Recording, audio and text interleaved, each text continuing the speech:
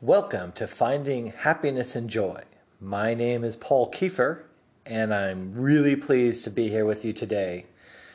I know that the topic of happiness and joy is pretty broad, and so my goal is to walk us through happiness and joy in many different perspectives. The goal will be to produce a valuable tool that you can rely on weekly that can give you perspective on your own happiness and joy, and certainly how you can both personally be happy and joyful and also radiate that to other people. Today we're going to talk about happiness and joy from the perspective of whether or not happiness and joy comes from you internally or whether it's something you experience from outside of yourself. So, for instance, are you happy because of something you thought of inside of yourself, or is it something that made you happy because you saw it or you could participate in it? That's a big difference. The difference between being happy because of something that's inside of you or being happy and joyful. And certainly that is the point of happiness and joy. One that you can control or one that is given to you in essence. And which one can you rely on? When talking about joy internally, certainly we can think of our efforts in meditating or prayer or positive thinking, and all of those certainly will help to contribute to developing a centered sense of happiness and joy. Or, on the contrary, allowing you an opportunity to push out those negative thoughts or negative feelings that seem to be interfering with happiness and joy. Perhaps doing the meditation, prayer, and reflection allows you to create more space for opportunities for happiness and joy, even though you may be in a time of conflict or a time of unknowing, a time of grief or despair. And if that's the case, those tools certainly will be helpful to allow you to open your mind to having happiness and having joy. And I would say those would probably be the best ways to, right now, think about a way to, on a daily basis, find that space that you can conjure up what happiness and joy is for you. Then there's happiness and joy from the outside. Our children, our families, something goes well at work, working out, doing sports, playing games, walking in the woods. Certainly all of those will bring happiness and joy in one regard or another. Of course, they can also bring strife. Getting lost in the woods will certainly not bring happiness or joy, or getting injured playing sport, or having a negative conversation at a joyful party. All of those will bring that external thought of happiness and joy, and it will decrease it or even eliminate it.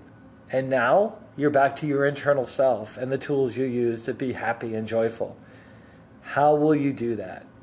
How will you make those issues that happen on the outside become less important because you've created space inside that allows you to withstand the conflict that you feel? That's the essence of finding happiness and joy. Your ability to find internally what you know makes you happy and joyful, and then letting that be your filter or your strainer of whatever happens on the outside becomes more joyful or happy or less painful and negative. That's really the goal of this podcast, for us to examine those in many different scenarios, in many different environments, so that we can work together on a weekly basis to have a tool to rely on and a clear path forward. I would say there's no better place to start on internal happiness and joy than during this crazy political season. So I'm an elected official, and so I have some understanding of what politics are and how they can affect people both positively and negatively. And I would have to say that most of the angst that people feel is from other people. So that would be external conditions. And certainly most likely not making you happy and joyful, but certainly either adding to your argument or your perspective, or combating your argument and perspective, making you more defensive. In either case, are they really making you happy and joyful? Having your political opinion and your political thoughts are important, and certainly we as a republic, we rely on people to have opinions. But how is that affecting you by diving into social media and seeking those that agree with you, or looking to offer a contrarian view to someone that doesn't agree with you? How does that help you, and how is that affecting you daily? I suggest that perhaps the best thing to do would be to turn it all off, or find the most neutral site if you're looking for information, so that you're getting unbiased information. And that seems absolutely impossible today, because we hear so much about how news is worthy or unworthy based on who you ask. In that case, it really is important for you to take a break, to say to yourself, what am I doing to center myself internally so that I can be joyful and happy for those around me and for myself? And what is getting in the way of that? And I would say that certainly politics are getting in the way of many people. And your only ability to not succumb to this is to have a centered position of something much greater than what this political season will bring. Because what we do know for a fact is there will be an election, there will be a winner, there will be a loser, and then we will be moving on. Those are facts. We will know something is going to happen, and our control is really only our vote. And if you're under 18 and listening to this podcast, you aren't even voting, but you're going to know that there was going to be a winner and a loser. And with that, we will withstand one way or the other. And the more we're confident in our internal happiness and joy, the less this will affect us. Because what is the most important part of our lives? I'm going to venture to say that every person listening to this podcast, your family is the most important part of your life. Even if you're estranged from your family, it is the most important part of your life, because you think about your estranged family. And they're the ones you want to take care of. So if that is the case, how you vote is excellent, important. But after you voted, it's back to what? Your family. It is back to making sure the kids get to soccer, or your husband gets off to work, or your wife gets off to work, or you go for your run because you know it's important because your doctor told you to do so. These things will be there regardless. The sun will not set and not rise again the next day. It will rise again, because that is the earth we live on, and that's what we can come to expect. So the external influence of the political environment is, yes, consuming, but does it have to be consuming for you? Do you have to take every tidbit that you see or hear of a comment from a politician or alleged bite and then determine, is it real or is it not real, and make it a focus of your day? It's really so important.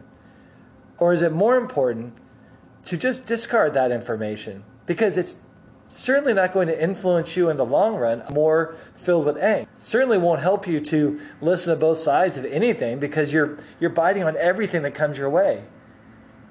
What's more important, to bite on those political statements, or to help someone in your family who needs something as simple as mowing the lawn, making dinner, sitting and reading a book, talking about their future with them? What's really the most important thing about your life that internally you feel that you really want to do, but you're finding your time is being consumed by that which is outside of you? It's consuming you, which means there's no space for your own personal happiness and joy, because you've allowed that which is outside of you to consume you. If the glass analogy is one to be used, you're a glass. And is your glass full of your own internal happiness and joy, which radiates to those outside of you? Or is your glass half empty? And that empty part is really what's being radiated into you, that you're allowing in. And therefore, you only have a half a glass that you can share with other people of your joy and goodness. and happiness. Certainly, I can imagine this is seeming relatively long-winded, and I'm hoping you've stuck with me this long. But I'm trying to set the stage for what I think is the most important part of happiness and joy, and that really is your internal ability to know what happiness and joy is for you and find it easily. And by finding it easily, you will then recognize what's getting in the way of it. No matter what that is. I brought up the example of the notion of politics, but we can take anything and notice how much it affects us.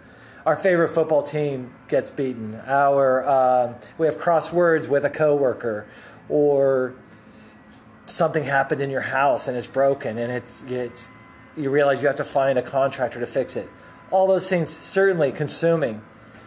But at what point do you allow that to overtake what is truly inside of you is a place for happiness and joy that can always take the forefront and always take the front seat rather than the back seat. And that's what's important. Now, there's a notion of relativism and what that pertains to, and I'm not a philosopher, but I enjoy reading about how people view themselves and how history and the great thinkers have viewed people and their relation to those around them. And I guess I want to stress that sometimes there will be pain in our lives. Sometimes we will have strife. And sometimes to find happiness and joy will be difficult. But the idea that as long as I'm happy, that's good enough, no matter how other people feel, I would say this podcast will most likely not be yours to be. Or maybe it will be, because the fact is, we all have our own personal perspective, and we all have our relation to those people around us, and we all have our own version of happiness and joy. The question is whether or not your happiness is joy, and joy also makes those around you happy and joyful. Or does your version of happiness and joy exclude people around you? And that would be the relative piece. Is it because I'm happy, therefore life is good and the world is centered? Or is it I'm happy and joyful, and because of that, those people around me are positively affected? And in fact, if I'm less than happy and joyful and the people around me are happy and joyful, is that a consideration that things are actually okay? Things are good, in fact. Or is it important to help other people be happy and joyful? And if so, does that mean that your contribution to that is a positive to the society around us? So that is the relative question.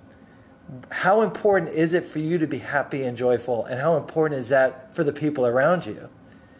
And so if you are less than happy and joyful, and your friends and family may or may not tell you that it's not so great to be around you because you are not so happy and joyful, you ask yourself, is it okay that I'm always not happy and joyful because it's all about me? Or is there something about me that if I were to address it, that it would then benefit those around me who are less than happy and joyful, or actually are happy and joyful? Would it make them more happy and joyful? And that would be where you're driving more of a community sense of your happy and joyfulness rather than your own personal perspective of you looking in and taking care of yourself. I would gather to say that if your happiness and joyfulness is affecting those around you, you will become more happy and joyful. But if your happiness and joyfulness is really your goal for you, about you, then I would say you will incur more ups and downs, because those things around you that make you unhappy, you will be forced to solve those by yourself, for yourself. Because I'd imagine people who know people who seek their own happiness and joy will tend to spend less time with them. Now, I would love feedback on that. And so I will be giving my contact information to further that conversation in future podcasts, and certainly your opinion on that. But I would venture to say that in a society that cares about each other, more happiness and joy will be found versus a society where everyone cares about themselves. And so that's the big trigger that we will see what kind of feedback we get, and use that as a plank to jump from to drive deeper into what happiness and joy is, and how we find it for ourselves and how we find it for those around us. As I mentioned before, if your glass is 100% full of happiness and joy, are only you going to enjoy it, or will the people around you also enjoy it because you do have the happiness and joy? So it's pretty complicated, pretty detailed, and I guarantee there's people that have a philosophy background that are on this podcast that are going to say, you have barely scratched the surface and you have a lot of work to do. And I would say I agree, because I'm certainly a lay person to this. But I am seeking to drive the conversation towards everyone that listens to this podcast to reflect on their own happiness and joy, and then determine where it stands for themselves, and then in comparison to the people they love. And then how can we make that better? With that, I want to thank you for joining the podcast, Finding Happiness and Joy, with myself, Paul Kiefer. And I look forward to continuing this podcast for many years to come. And I hope that your feedback will be coming to me shortly, so that I can know what you're thinking, and we can drive the conversation more happy, more joyful, that we can all find happiness and joy together. Until then, see you next week.